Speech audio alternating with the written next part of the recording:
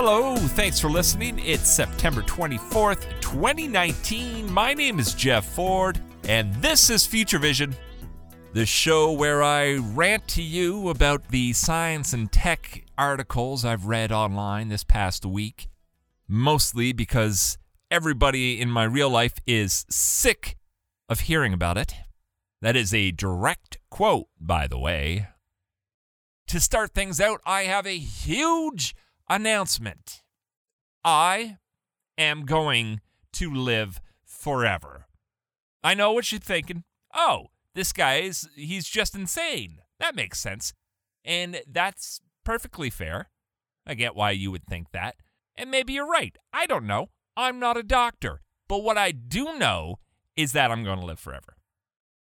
And I become more and more convinced about the truthfulness of that ridiculous statement every time I read an article like I did today on Forbes.com, where they say, at least according to scientists at Stanford Medical Center, they have proven that epigenetic aging can be reversed in humans.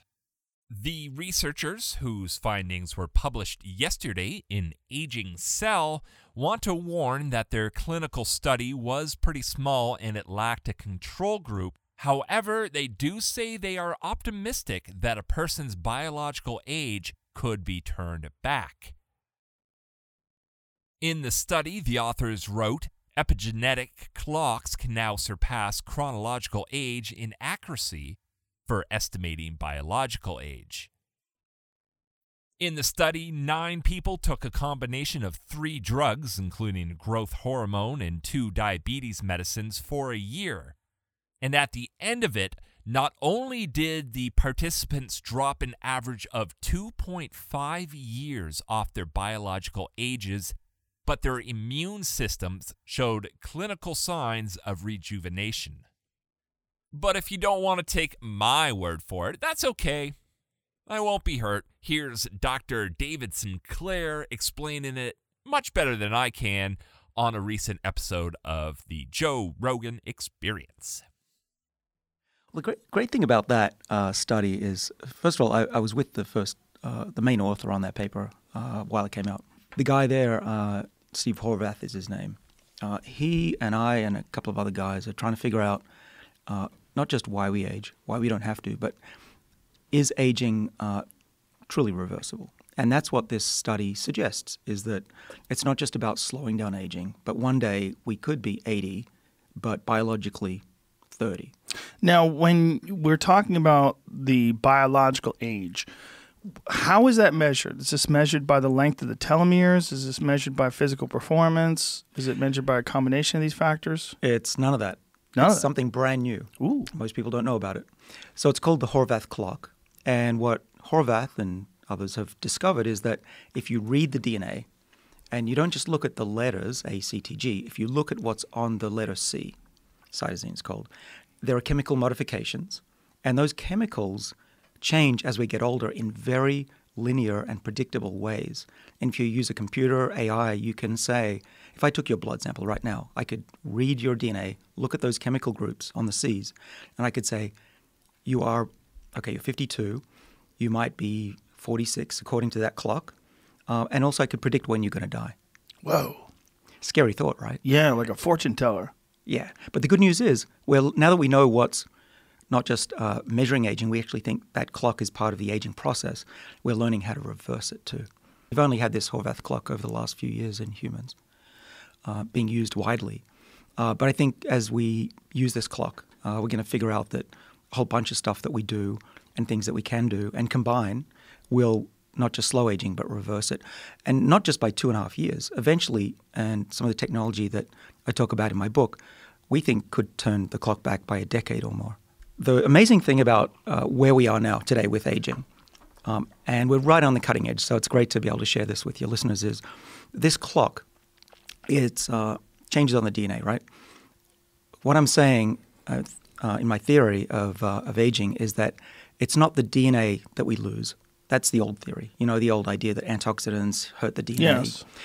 Just throw that out for a while, maybe forever. What I think is going on is that the DNA is getting modified and the cell can't read the DNA the way it used to. Okay, that's really important. And so the clock is not just a clock. It's not a clock on the wall. It's also, if you move the hands of the clock, time changes.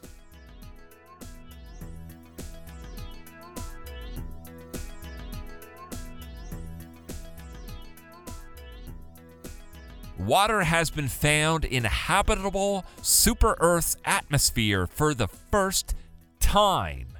That's the headline of a story I read on astronomy.com today. According to the article, astronomers have finally uncovered water vapor in the atmosphere of a super-Earth exoplanet orbiting around the habitable zone of its star. The find means that liquid water could also exist on the rocky world's surface, potentially even in the form of a global ocean. According to the astronomers who made the discovery, this serves as the first detection of water vapor in the atmosphere of such a planet. And because the planet, called K2-18b, probably supports a temperature similar to the Earth, the newfound water vapors makes the world one of the most promising candidates for follow-up studies with next-generation space telescopes like the James Webb Space Telescope that we talked about on the last episode of Future Vision. The planet is about 110 light-years away in the constellation Leo, and it orbits a pretty small red dwarf star that's about 1/3 the mass of our own sun. Although the planet's orbit brings it about twice as close to its star as Mercury is to the sun, the researchers say that the planet is receiving similar radiation to the Earth. And based on calculations, the temperature of the planet is also similar to the temperature of the Earth. In the paper released by the researchers, they suggest that K2-18b has a temperature between about minus 73 degrees Celsius and 47 degrees Celsius. For reference, the temperatures on Earth can span anywhere from below minus 84 degrees Celsius in regions like Antarctica to above 49 degrees Celsius in places like Africa, Australia, and some portions of the southwestern United States. Although K2-18b does have very similar Earth-like features like water, habitable temperatures, and a rocky surface, the researchers point out that the world is still far off from Earth-like.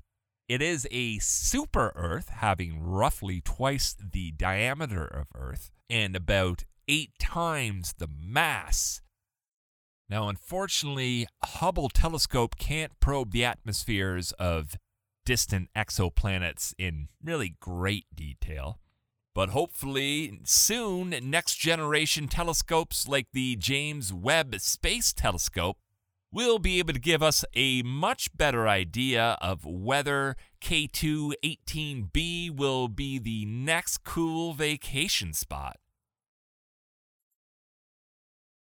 K2-18b isn't the only big space discovery made in the past few days.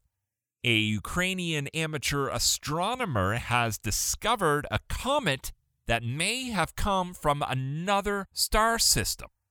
Astronomers believe that the object spotted by Gennady Borisov on August 30th was moving too fast for it to be captured by our sun's gravity, which is a sign that it's most likely an interstellar interloper.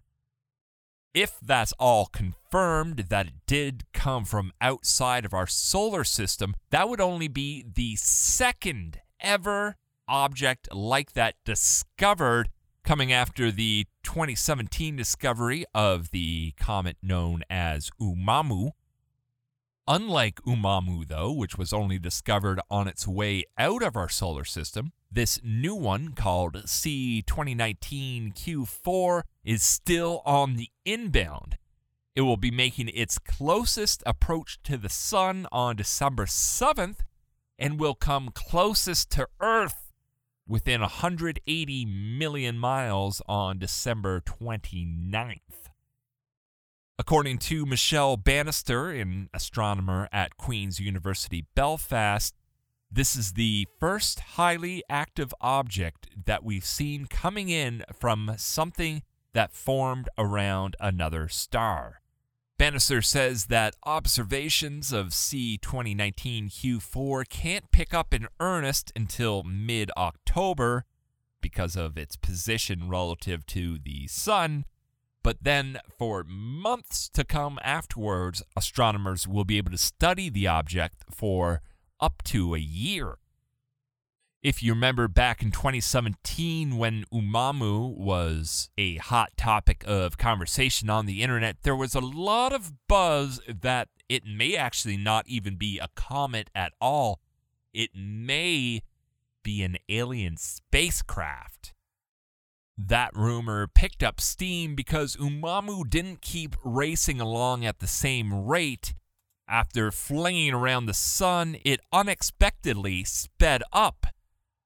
Some explanations for that was that Oumuamua was a spacecraft using a solar sail sent by an alien civilization to study us.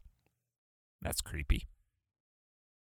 Oumuamua left behind many mysteries that will really never be solved, which is why the prospect of studying C2019 Q4 in even greater detail has thrilled astronomers. And you never know, really. Once we get that James Webb Space Telescope up there, we can maybe have a better look at this and possibly see little green men inside the cockpit waving at us. Possibly.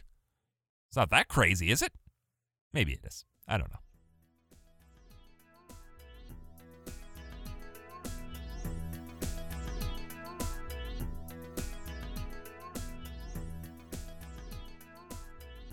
September 28th, this Saturday. Mark it on your calendar. It's going to be a very, very exciting day.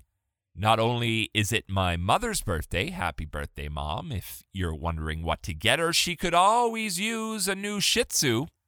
But it's also SpaceX's annual presentation day, where Elon Musk will update all of us on the progress being made towards the company's Starship, the ship that will be taking human beings to Mars.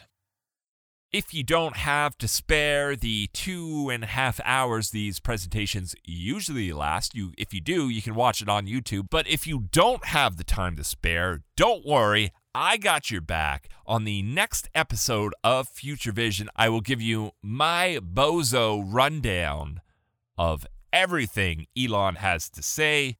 Should be very exciting. I'm looking forward to it. That will be on the next episode of Future Vision. And I gotta apologize, You're holding up your end of the bargain with this show. You come out, you listen, and I'm not really holding up mine. I haven't been producing episodes as often as I should, as often as I'd like to. Life gets in the way, and there's plenty of excuses. But I will try to get better. I'm working on new methods to get these episodes out quicker. And I'm possibly even thinking of a rebrand of the show. I'm not too sure about that yet, though. We'll have to see how it goes. I don't know. Let me know. Are you happy with the show? Are you thinking I could make some changes? Let me know. Hit me up on Twitter at PodFutureVision. I got 1 follower. We're on the board. Anyways, though, that's it for today's episode. We'll catch you again soon. Thanks for listening. Peace out.